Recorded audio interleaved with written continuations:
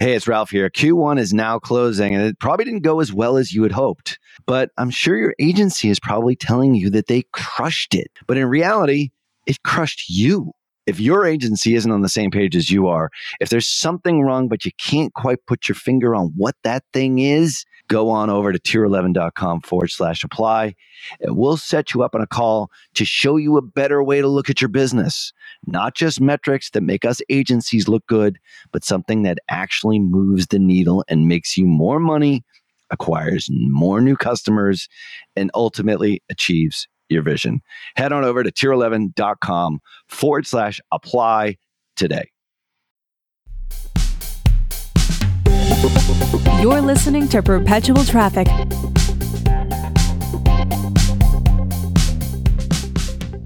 Hello and welcome to the Perpetual Traffic Podcast. This is your host, Ralph Burns, and this is the show where we share cutting-edge strategies in acquiring leads and sales for your business through paid traffic, alongside my awesome co-host, Qasim Aslam. Happy 4th of July, buddy. How you doing? Happy 4th, Ralph. Want a fun little tidbit there? The document was actually signed on the 3rd.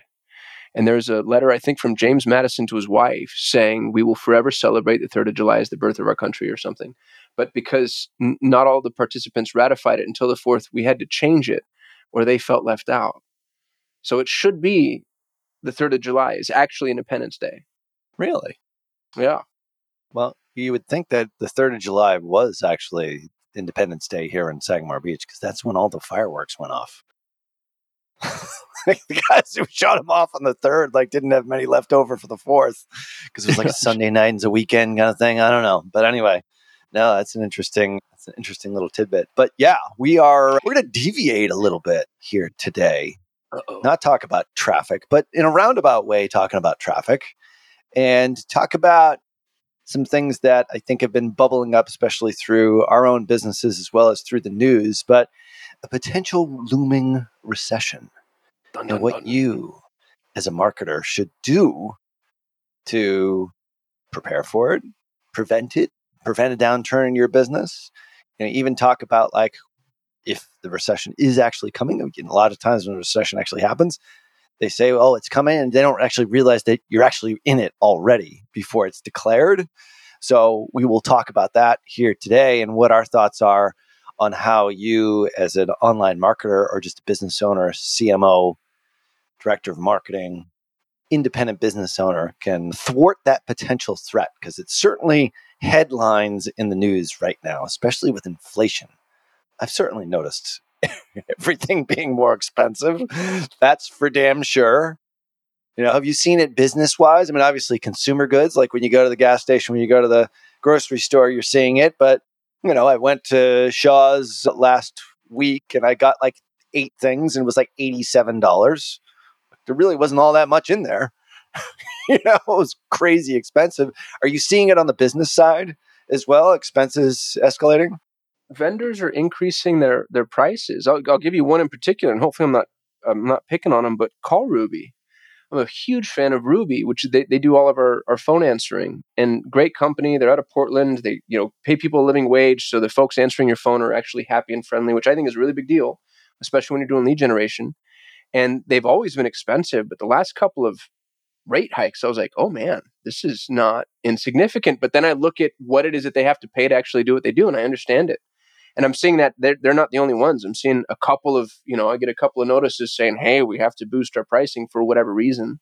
And yeah, I think that it's going to be a domino effect that we only just saw begin. We're at the early stages of that. So it'll be interesting to see how that plays out. Well, it's passed on all the way up the line. You know what I mean? Right. Everything on the bottom sort of escalates right through to the top. And even if you're not, if you're not producing wheat, for example, eventually that will affect you later on down the line when you're loaf of bread at the supermarket. All those costs sort of incrementally increased over time, gasoline being one of them, a lot of other things having to do with it. So if you're not feeling some pinch here, you probably are in the big minority, is my guess. So we'll be getting into or you're just not paying attention, or you're so wealthy you just don't even care. But the point is we're going to be talking about that here today and how it relates to you and your marketing and growing your online business. We want to get a little nugget here. What kind of Solutions 8 Qasim Aslam awesome nugget can we bestow upon the perpetual traffic listener here before we get into the meat of the show? Post-conversion surveys. Super basic, but sometimes it's the most basic thing that yields the best results. When somebody's done anything, when they've purchased, filled out a form, scheduled an appointment, downloaded a lead magnet, whatever, first of all, your ascension should never stop. So there should always be something else for them to do. But once you get to the end, instead of just a generic ass thank you page saying, gotcha, ask them why they converted.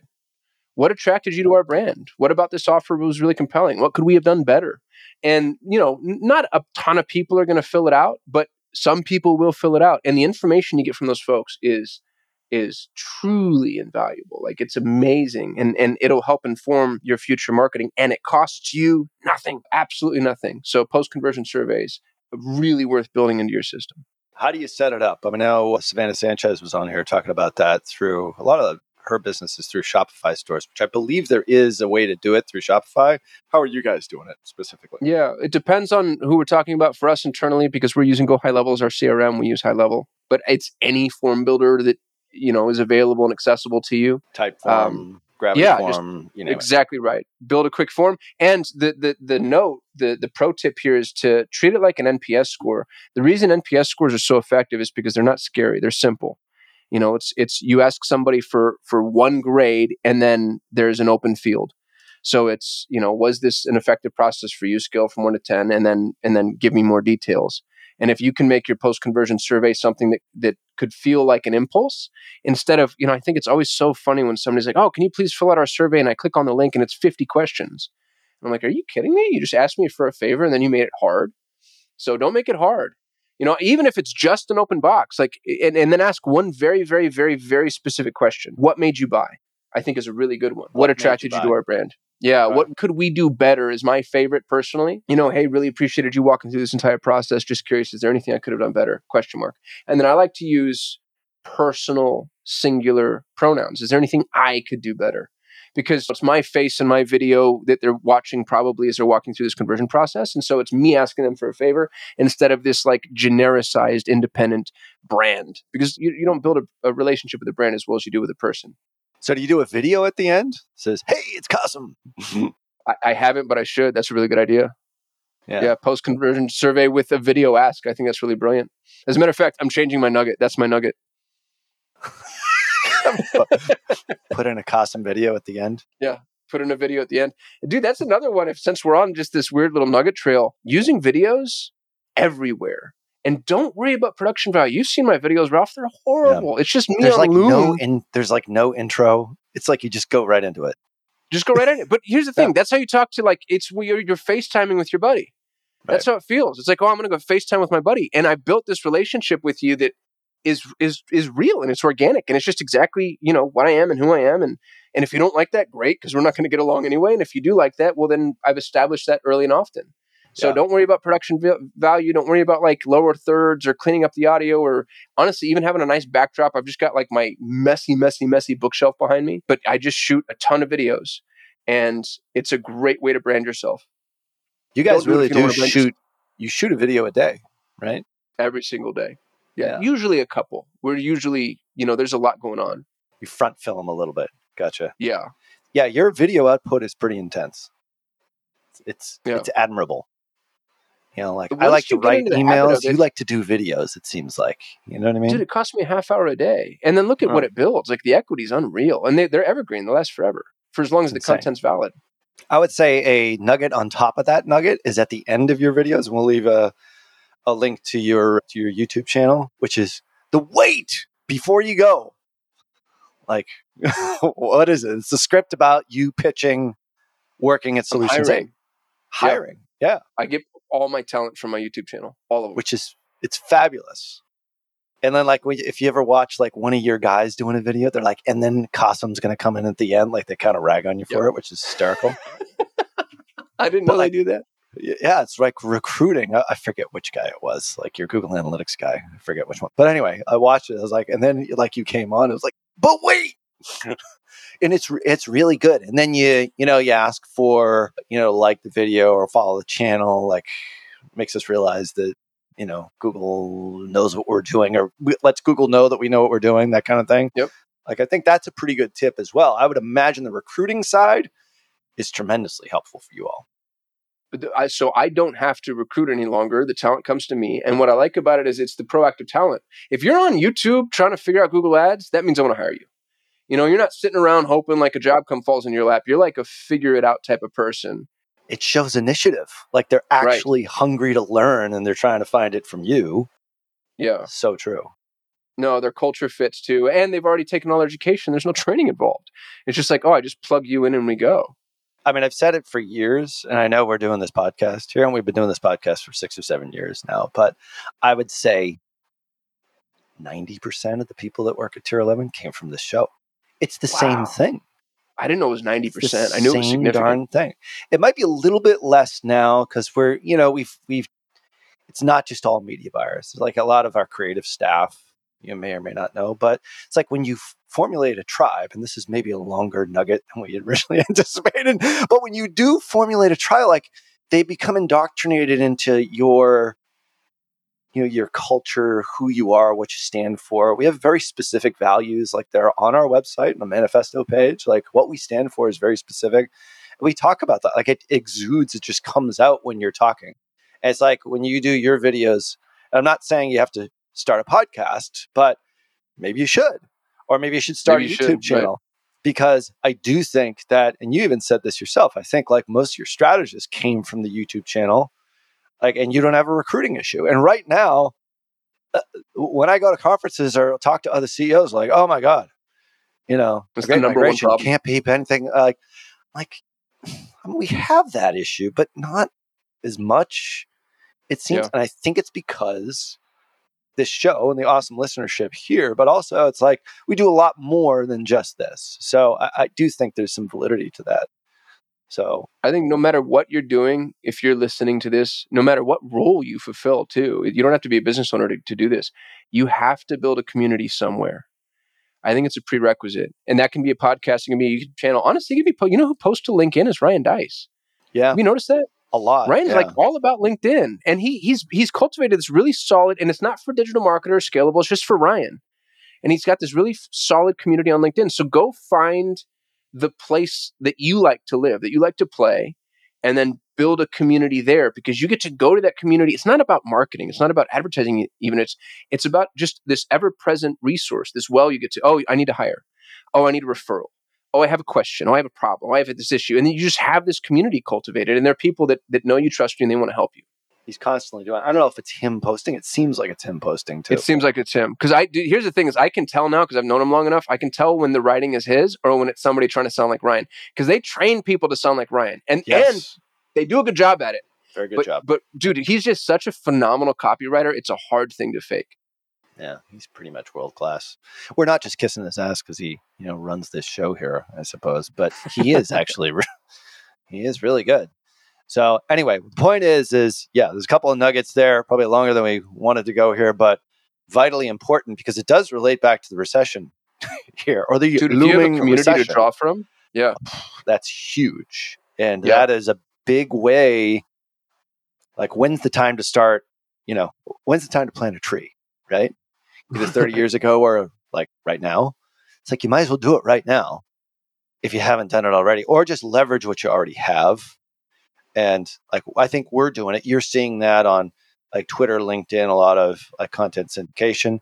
Same thing with us. It's like we kind of dabbled in a lot of different social networks, plus the podcast, and really figured out where you want to go. Like, if you have a start somewhere, just go there. If it's something that you enjoy doing or you like doing, you can always automate it. You can go back and listen to the Dennis Yu podcast about how to do all that.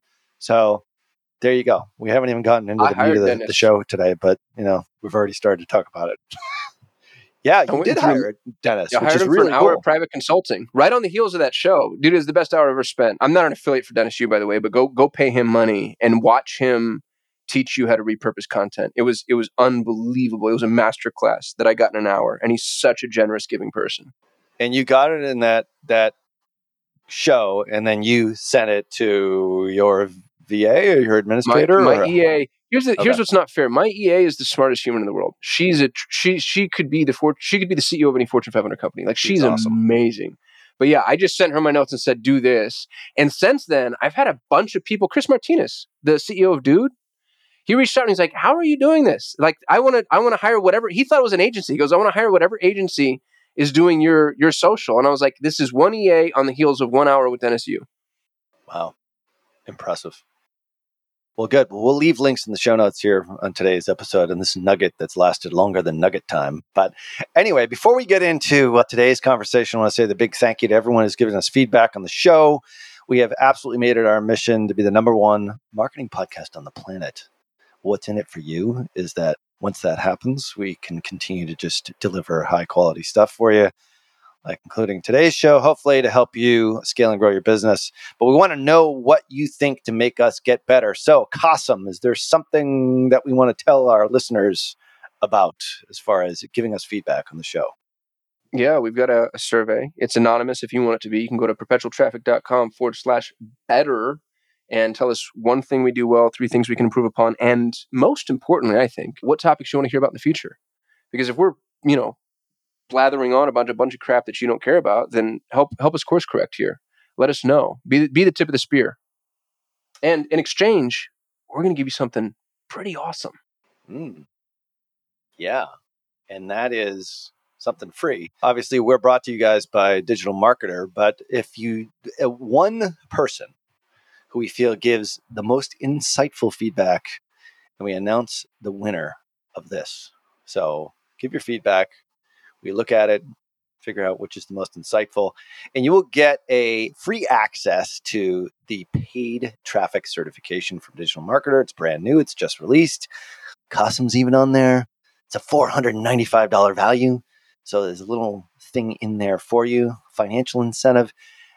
Anyone can enter, no purchase necessary. So in order to get entered, head on over to perpetualtraffic.com/better. There you go. So our conversation on what to do in the midst of to prepare for a looming recession. We're going to talk about that next. So stick around. We're going to get into the talk on that and the show right after this quick break. Well, there is no question that when it comes to influence and persuasion in digital marketing, no one, and I mean no one, commands more respect than Dr. Robert Cialdini. If you have never read his books, Influence and Persuasion, I swear you are missing so much in your digital marketing, not only as an influencer and an advertiser, but as just a great marketer. And that's why I'm so excited to invite you to a free webinar where he'll be sharing his latest insights on new e-commerce strategies. Now, alongside Dr. Cialdini, you'll learn from Bass Wouters and the authors of Reputation King, my buddies Scott Branley and DJ Sprigg. Attendees will absolutely be able to understand exactly how to gain a competitive edge in the marketplace by leveraging online reputation management. Now, that's something that we haven't talked about here on this show all that much. And it's more reason for you to register for the webinar here, which is completely free over at reputationking.com/PT. So join us on April 18th from 12 noon to 2 p.m. Eastern. That's 9 a.m. to 11 a.m. Pacific for you West Coasters by registering at reputationking.com/PT. Once again, that's reputationking.com/PT. Cialdini has been a huge influence on me, and I can't wait to see how his new e-commerce strategies resonate with you and how they affect your business in a positive way using reputation management. Make sure that you register for the April 18th free webinar at reputationking.com/PT. All right, we are back. And Qasim, is there a recession coming? What do you think? Here's what's funny, man, is I think there's no way anybody could ever know. And so we have to be really careful with what the pundits say. But it would be hubris to ignore wise counsel. And so some of the smartest people on the planet have said it's possible.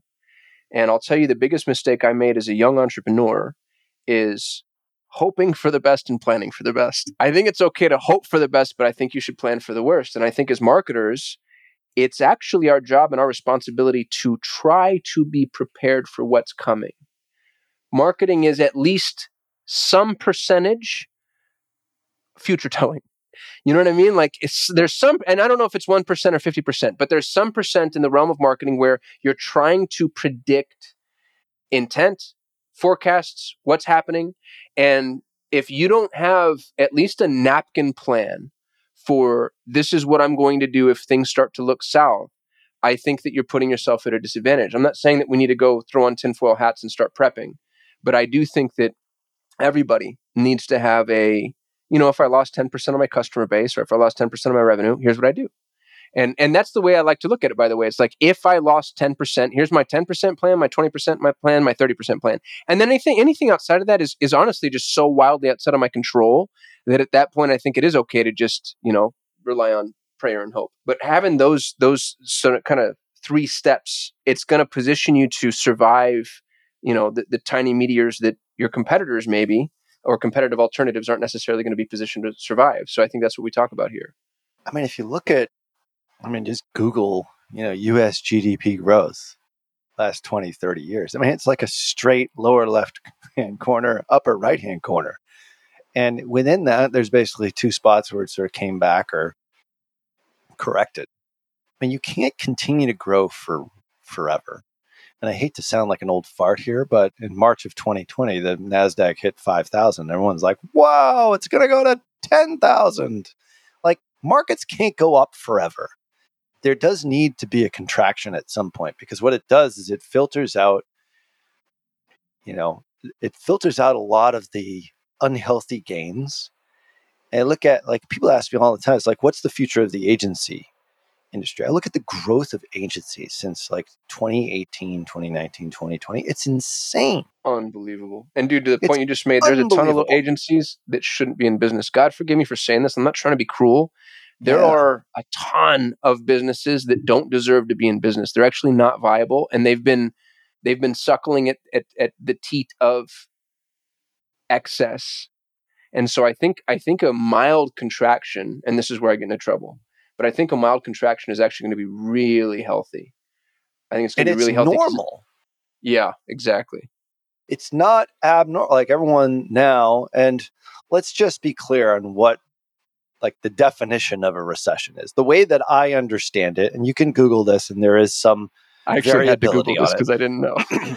It's like, I don't read like a lot of financial publications pretty religiously. So I'm like, all right, I get it. It's 2 consecutive quarters of declining GDP growth. But it's a contraction of the economy. It's like, we're not growing as fast. Like, if we grew 3% last year, now all of a sudden it's 2%. So technically you're not growing as fast. You're still growing. But how fast can you continue to grow and maintain like normal prices of consumer goods, business goods? Like, just think about that. I mean, obviously, the war in Ukraine has affected that. There's a lot of global geoeconomic things that have affected that. But the point is like, if you're continuing to grow and grow and grow, like, it's just going to be a matter of time before there's going to be a contraction. And the funny thing is at the end of 2021, we fell victim to this. Like, my wife had money on the sidelines, and I'm like, I just know this is the worst time for us to put money into the market because it just kept going up and up. She's like, you said that last year. I'm like, well, yeah, I did. But it's like, it's felt like it was extended. And, she put some money to work in her IRA, and everything is down like 30 or 40% as a result. She's like, don't worry about it. I'm dollar cost averaging, which is basically putting a little bit in as the market fluctuates, which is a great way to invest. By the way, especially if you're starting to invest, just put in, $1,000 every single month, no matter what the market is. And by the time you're 65, you should have plenty to retire on, all things being equal. Anyway, the point is like, we knew at some point this thing was this incredible expansion, especially coming out of the coronavirus, and especially coming like on the online world. Like, there are literally tens of thousands of Shopify stores now. Do all of them deserve to be in business? Like, probably a lot of them were built on financial models that maybe weren't as healthy, but because of the rising tide, raising all ships because of this expansion in online marketing, expansion in agencies, expansion in just all of this. It's like there is some that just unfortunately probably won't survive unless they listen to maybe a few things that we have to say on this show here today. Am I being cruel here, or am I just being realistic? Well, maybe the answer is yes to both. And maybe it's tough love because I think, and this is where maybe I get a little cruel, I think some of the businesses that have less viable business models are actually dragging down the more quote unquote legitimate businesses. And I think if we had 18 months of burn off where we got to burn off some of the dead wood, I think that'd be better for the more legitimate businesses long term. And I think having a plan to survive that, really, you don't need to do anything else other than hold on. Just hold on and wait it out. But that also means saving you from some catastrophic errors. And I'm going to give you the very first one that I see. This is what, and I've seen it twice now. I'm old enough now to have survived two, I'm going to call it economic shifts. The first one was the '08 mortgage crisis. It destroyed me financially and entrepreneurially. I still have entrepreneurial PTSD. And then the second one, and I'm gonna name this one and then maybe possibly be corrected by other people, but it was COVID. And while COVID didn't have the impact that we thought it would have, it did have a substantial impact. And here's what I see people do is when they get scared, they stop marketing. And here's why I think that's a catastrophic error beyond the obvious, because there's the obvious things that we can point to, but beyond the obvious, you have to look at your marketing as you have to put it on a timeline. And there's a certain amount of time it takes for you to grab a customer and then bring them all the way down the funnel.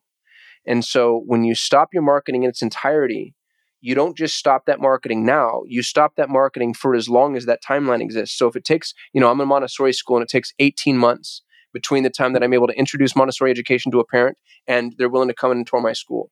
If I stop marketing now, I'm not going to see the impact of that for 18 months. And you might say like, well, obviously, but I don't think it's obvious to people that are in the moment and making decisions in a fear-based way. Because the school that stops marketing now, yeah, they saved the advertising dollars right now today, but in 18 months, they're going to have nothing in their pipeline. And that's something to pay a lot of attention to. What is it you're doing to yourself in each major segment of your marketing timeline? And I'm not saying don't take precautionary measures. What I'm saying is understand where that impact is going to be had, because you might actually be the Montessori school that survives the recession and then dives afterwards because you wasted a year and a half not filling up your pipeline. In terms of a Montessori school, let's use that as an example. So service-based business, physical location, obviously impacted by COVID, I would guess. Massively. Yeah. Where was the weakness, without divulging finances? But this is kind of where I kind of get into it, because I'm very much, even though I'm a marketing sort of big picture guy, like I analyze the hell out of our numbers. Like I know our numbers really, really well. Now it's become more complex. Thank God I have a CFO. But the point is like it's the numbers. Like where is the fault? What would spell doom for a business? Like just using that as an example. Is it cash on hand? Is it revenue coming in? Is it overhead that you can't control? Like where is the weak point? And maybe we can, use this as like a launching off point. From a marketing perspective, you just named it. It's not knowing the levers. It's because I examine our numbers. Man, I can't tell you how many business owners, and it's most of them, by the way. It's like, if I'm going to shoot in the dark, I'm going to say 80% of business owners don't know which lever does what. And to be more specific than that, because I don't mean to be opaque. If you think about from a marketing perspective, you have what builds awareness. So you need to have brand awareness, and then you need to have consideration, and then you need to have engagement, and then you need to have conversion. And that's more or less the broadest funnel I can define. I don't think that we can broaden it any more than that without losing the value in each segment in the funnel. Well, you have to know which lever builds awareness.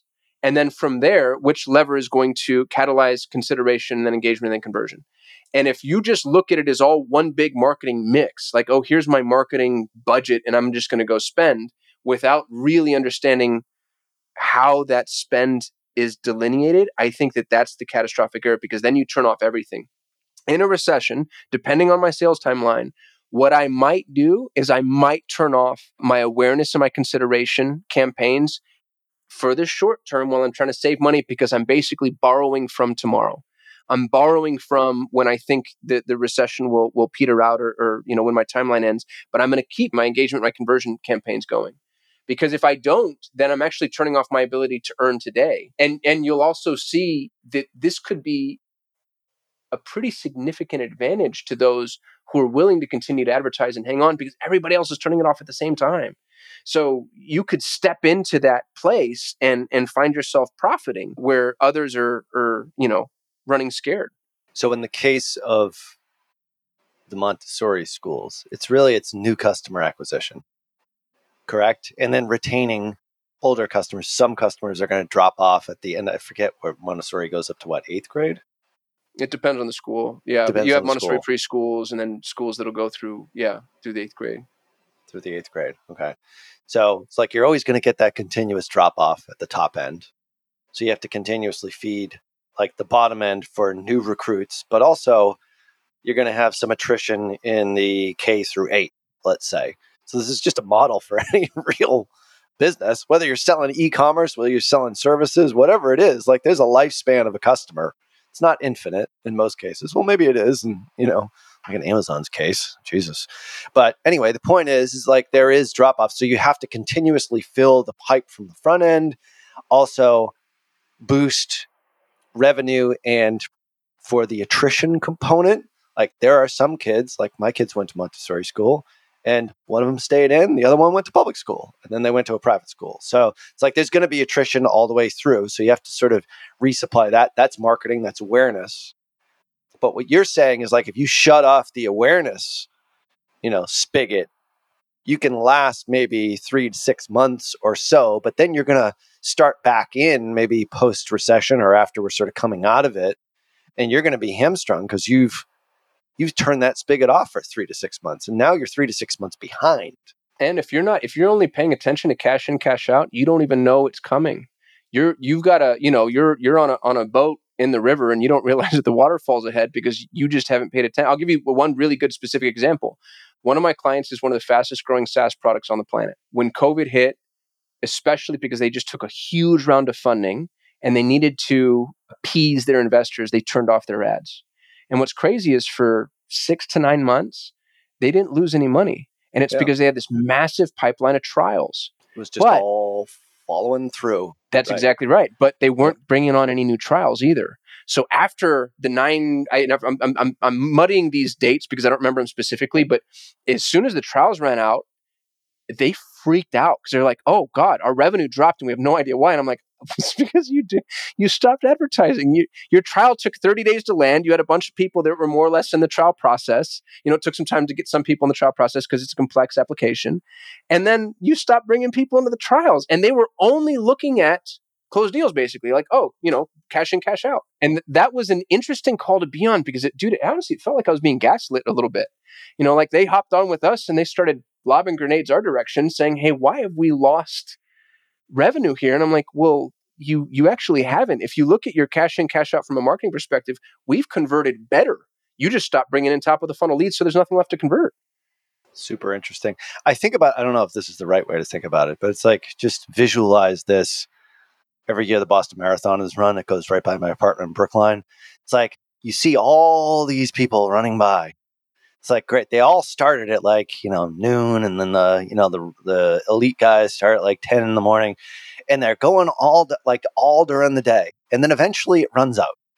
Well, they stopped starting at the start line. Like they all started at sort of kind of the same time, but it's like, it's the same thing. It's like in this particular case, it's like you had all this like running the marathon, and it took, 4 or 5 or 6 hours, 4 or 5 or 6 months to finally cross the finish line. And then all of a sudden you haven't reloaded the starting line. It's like, well, what do you expect? Like you have to continuously do that. And I think that's a big fault of marketers is that they freak out. And this is just human nature. You see it coming, you're like, oh my God, I need to save money. I need to stop doing this thing that I know is really good for my business, but it's the thing that, oh my God, there's 30 grand in advertising spend that I was spending. What if I cut that down to 10 or 5 or maybe eliminated it completely? Well, you're just robbing Peter to pay Paul. That the other side to that is that, if you are losing customers, in that time span, it's hard when you have no cash on hand. I mean, I don't know how you run your business, but I'm always super paranoid about, I need to make payroll every single month. So we have a stockpile. We probably shouldn't say this on air, but we have an emergency fund that we keep just in case the crap really hits the fan. Trying to maintain our non-explicit rating here. The point is like we always have that just in case. And it's not even a scenario that would remotely happen, really, but it just makes me feel more comfortable at least having that. So like, all right, we have padding for 12 months of payroll, which is significant. We have a large payroll like you guys do. The point is like having that without, I think a lot of business owners tend to just extinguish all of that. They might pull it out because they have partners and so forth. But I think of it like personal finance.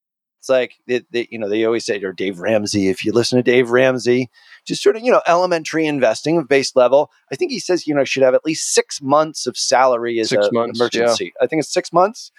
Yeah. Sort of the same thing in business. I mean, I know now with a looming recession, this is probably, that's great advice, Ralph. I should have been doing this 6 months ago. But the point is like you should always sort of I think there's still have time a rainy for that. day fund. I do. Yeah. Because there's time to build a rainy day fund. Right. There's a time to plant a tree. There's also time to plant a rainy day fund.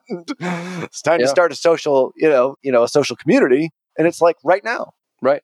It's the points that you just made too, I think are really poignant because for our, and I don't want to say the words younger entrepreneurs because I guess that doesn't refer to age. I think that refers to tenure. You could have been corporate America for 40 years and then just started your business and you're a young entrepreneur in my mind. Right. For our younger entrepreneurs, if you haven't gotten nailed yet, you will. And to Ralph's point, building a rainy day fund, it doesn't take long. It means tighten your belt you can build 6 months of expenses in 3 months. If you tighten your belt, be careful about what you invest in. And then realize too that the 6 months of expenses, that's the skeleton crew. That's the, hey, we're just maintaining here. We're being really careful. So, and I think if we're getting specific, I think those are the steps. Make sure you have a rainy day fund. Know what steps you're going to take if you lose 10%, 20%, 30%. That's where I draw start to pay attention too to maybe some of the more exuberant expenses you have. Like, man, I check my we use Capital One here. That's our business card. And I check my Capital One charges every month. And there's a ton of crap that we're paying for sometimes that I look at and I'm like, is anybody like we pay $300 a month in Fireflies, which is the meeting transcription service. I had a conversation with the head of my CM team. I'm like, are we really using Fireflies? And she fought hard for it. She goes, oh no, we need that because. And her answer made a lot of sense to me. And so I let it go. But if I wasn't paying attention, I can't tell you how many continuity SaaS products end up on our books that, we could go in there and we could really tighten up. So I think tightening up your belt, knowing what your plan is. What? I couldn't agree more on that. Yeah. That's a huge bugaboo with me. And, when you have somebody who's overseeing it, I don't think we have an overly complex business. It's actually relatively simple versus like running GE, for Christ's sake. You know what I mean? So the point is like, you can look at your expenses and you ask your team members. I'm constantly asking my team members, do we need this? Do we need this? Do we need this? Whoever the decision maker is. And our marketing department, there's like 16 different softwares. Like, do we need them all?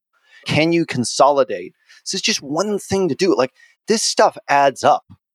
Right. It really does. And I forget there's a service out there for all the continuity programs that we're all on, like Fubo TV and Hulu and Disney Plus and all this sort of stuff. It's out of control. It's the reason why Netflix is now probably going to change their model because everyone is onto it. Like, $9.99 a month for all the movies you can watch. Prime just raised their price, unbeknownst to most Americans, because it's more expensive.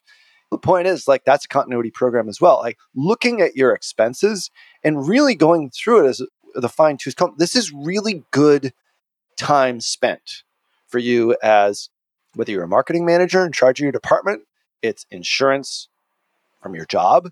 Imagine like you're a marketing manager and you tell your COO or your CEO or whoever it is that you report to, we have $3,000 in recurring expenses that we no longer need. All of a sudden, you fundamentally change not only the business from a we're going into a recession standpoint, you also fundamentally change how you're viewed by your superior. Like, wow, this guy is like ideal team player. Yeah. He's looking out for something more than himself, but you're also doing it to sort of self-insulate also, all expenses except agency expenses, by the way, you can look at. No, my point is, but there's we can't be cut. No, there's lots of little software expenses and things that are recurring. Like, look at that stuff every single month. Print out your American Express card or your Discover card or wherever it happens to be, wherever you're getting your points, and figure out those things, because I guarantee you there's probably some things on that recurring charges list you don't need. All right, we've been here talking about how to cost cut. All right, we've been here talking about how to survive a recession, how to weather the storm, but that's not really the purpose of today's show. Inside the barn with the horse manure, as my wife used to say, she always says there's a pony in there. There's an opportunity in every recession, and Warren Buffett said it best. Be fearful when others are greedy, and be greedy when others are fearful. We're going to talk about how to capitalize on that right after this quick commercial break. Hey, it's Ralph here. There's a common problem we hear from agencies and consultants all the time. You offer outstanding services to your clients, but you run into technical roadblocks outside of your scope. Well, the truth is, even agencies need agencies. And the good news is, our friends at Outliant can tackle all your development, web design, and analytics-related problems. In fact, some huge brands like Mixpanel, Klaviyo, Segment, and even ActiveCampaign trust Outliant to do incredible work.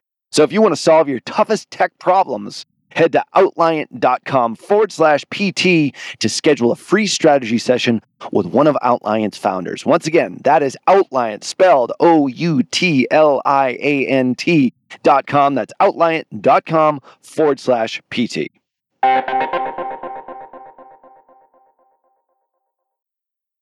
Can I switch gears on you? So what else? Well, I'm going to go positive now instead of negative, because here's the other thing that I think very strongly. And I have a specific case study for this. I had the highest performing real estate investment campaign on the planet for 7 years. And by real estate investment, I mean fix and flips. So we were genning up leads for fix and flips. So if you wanted to sell your house fast for cash, I was the one genning up that lead in every single major MSA. And we were killing it. And we were killing it because on the heels of the last recession, all the people that were bidding for those terms stopped bidding. And so we came in when demand was the highest, cost was the lowest. It was an insane, I don't think that'll ever happen again in my entrepreneurial life. But I bring it up because if you're scared, so is everybody else, including all your competitors. And we got to play the Warren Buffett game and buy fear. Your competitors are going to stop spending when they shouldn't. And that means that even though it's a little bit scary, you're going to get traffic for fractions of what it should be. And you're not going to, here's the interesting thing about traffic though, is it's not the stock market. Nobody's publishing these numbers. You have to keep spending in order to buy the data. So there's a danger there, but there's a way to do it really intelligently so that you're not going at a loss. Traffic is a bell curve. Spend right down the center of the bell curve and you're always going to have the highest quality traffic for hopefully the most efficient price. But you'll begin to see the ebbs and the flows. And if you see an ebb, I would double down on that hard, especially depending on your industry, because this is the opportunity to become a category king in so many ways, where a recession usurps and unseats long-seated hierarchy.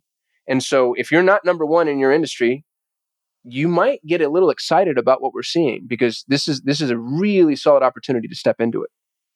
I wrote an email about this just 2 weeks ago about that quote. Yeah. Have to go back into your inbox. I forget if it was one of the ones, like I wrote an email. Most of your emails. I'd say I read 1 out of 3, especially if I think they're going to be about me. Of course. Of course. It's a very powerful poll. I'll have to put more Qasim in the headline. By the way, I just realized yesterday that my Grammarly app does not check my subject line. So I have a typo in the most recent subject line. Like, oh my God. And then their open rate is opens. It's like double, it's like triple, like what normally is. So maybe I should put more misspellings in my headline. But anyway, be fearful when others are greedy and be. That's right. There's another. Put misspellings in your subject line to get better open rates. Be fearful when others are greedy, and greedy when others are fearful.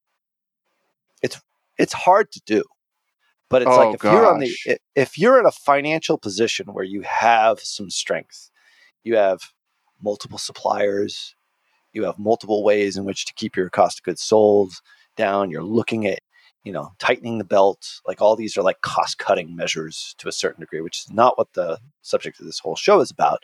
But it is one way to safeguard or at least insulate yourself to a certain degree. But it's like if you spy opportunity when others are fearful, like that's actually the time to start being greedy, which is especially if you have the war chest behind you, even if you don't, like there is that portion of it. And that's sort of where I sit on this fence where it's like, all right, we got to be careful. But then if there's an opportunity, spring on it. You know what I mean? And I look at the agency space right now, it's bloated. Like, how are you going to differentiate yourself in your space? How are you going to come out with something? And yet another email I wrote yesterday, which is the one that has the typo in it. It's like, how do you differentiate yourself in the market? Now is the time to actually differentiate and come out with a unique mechanism, something new, something that positions you slightly different than anyone else. And that's the thing that actually will separate the market, because there's always going to be demand for your thing, whatever that thing is. And there's probably, if you're in e-commerce, service, any type of business at this point, there's most likely, with the GDP growth that we've had since the coronavirus, there is bloat in the market somewhere. And it's an opportunity On both ends, for dude, you. bottom and top. Both ends. Yeah. 100% for differentiation. Yeah. Here's what I think happens to agencies, because half of our listeners are agencies. Clients are going to go through and they're going to fire everything that reports on vanity metrics. And maybe even some things that aren't necessarily vanity metrics, but they're long-term metrics, like, and God forgive me for saying it because I'm a big, big, big fan of this service, but SEO. I think things like social engagement, SEO, brand building, awareness building, those things clients are going to go get rid of for good or bad. I'm not saying it's the right thing to do, but that's what people do when they're afraid, and they're going to go straight to performance marketers. Can you directly show me ROI?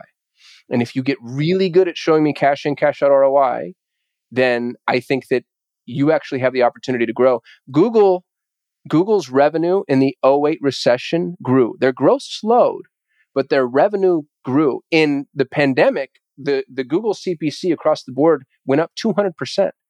The minute things go south, everybody goes straight to the bottom of the funnel.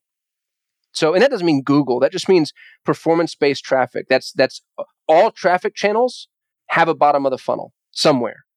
And I think in the agency space, if you're in a position now to where you're reporting on anything that could be misconstrued or properly construed as vanity metrics, you better find a bottom line quick and go live there. And remember, I said that too, because for the agencies, that's going to be the most important thing. Can I connect you to revenue? No, you're out.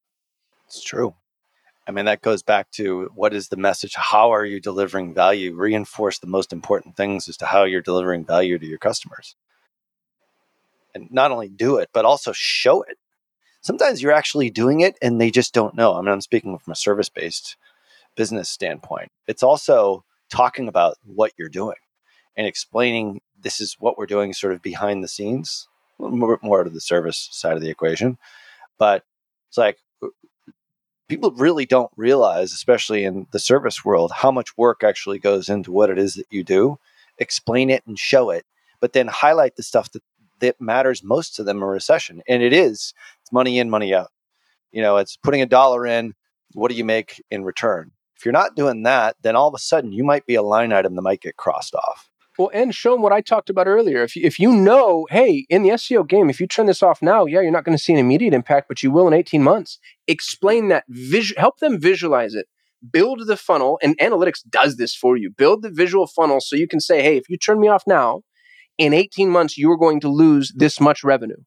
And I think most business owners, if they can afford to sustain you, they will, as long as you can make that case. Yeah, for sure. So that tip is, we've gone through 3 of them so far. That tip is another now that we've adequately depressed everybody, by the way. I know this is like the least. Here's the thing: it's not a fun topic, but it's a conversation you have to have. I'd rather have like the conversation that nobody wants to have but needs, as opposed to just pretending like nothing else is coming. Because I've played that game personally too, and you end up getting burned. Yeah, you can't not think about it. Right. Thanks for listening. And make sure you subscribe and leave a rating wherever you're listening. And Qasim, where can they let us know where we can or how we can do better? perpetualtraffic.com/better. That's right. We're going to pick one lucky listener to get the paid traffic certification. That's a $500 value, $5,000 if you include just having Qasim in there unto itself. So definitely fill that out over at perpetualtraffic.com/better. Follow us over on the Twitters, Ralph HB and Qasim Aslam, and go back to listen to previous episodes. All the resources we mentioned here, as well as some of the links to the cool performing ads, are at perpetualtraffic.com. On behalf of my awesome co-host, Qasim Aslam, peace. Until next show, see ya. You've been listening to Perpetual Traffic,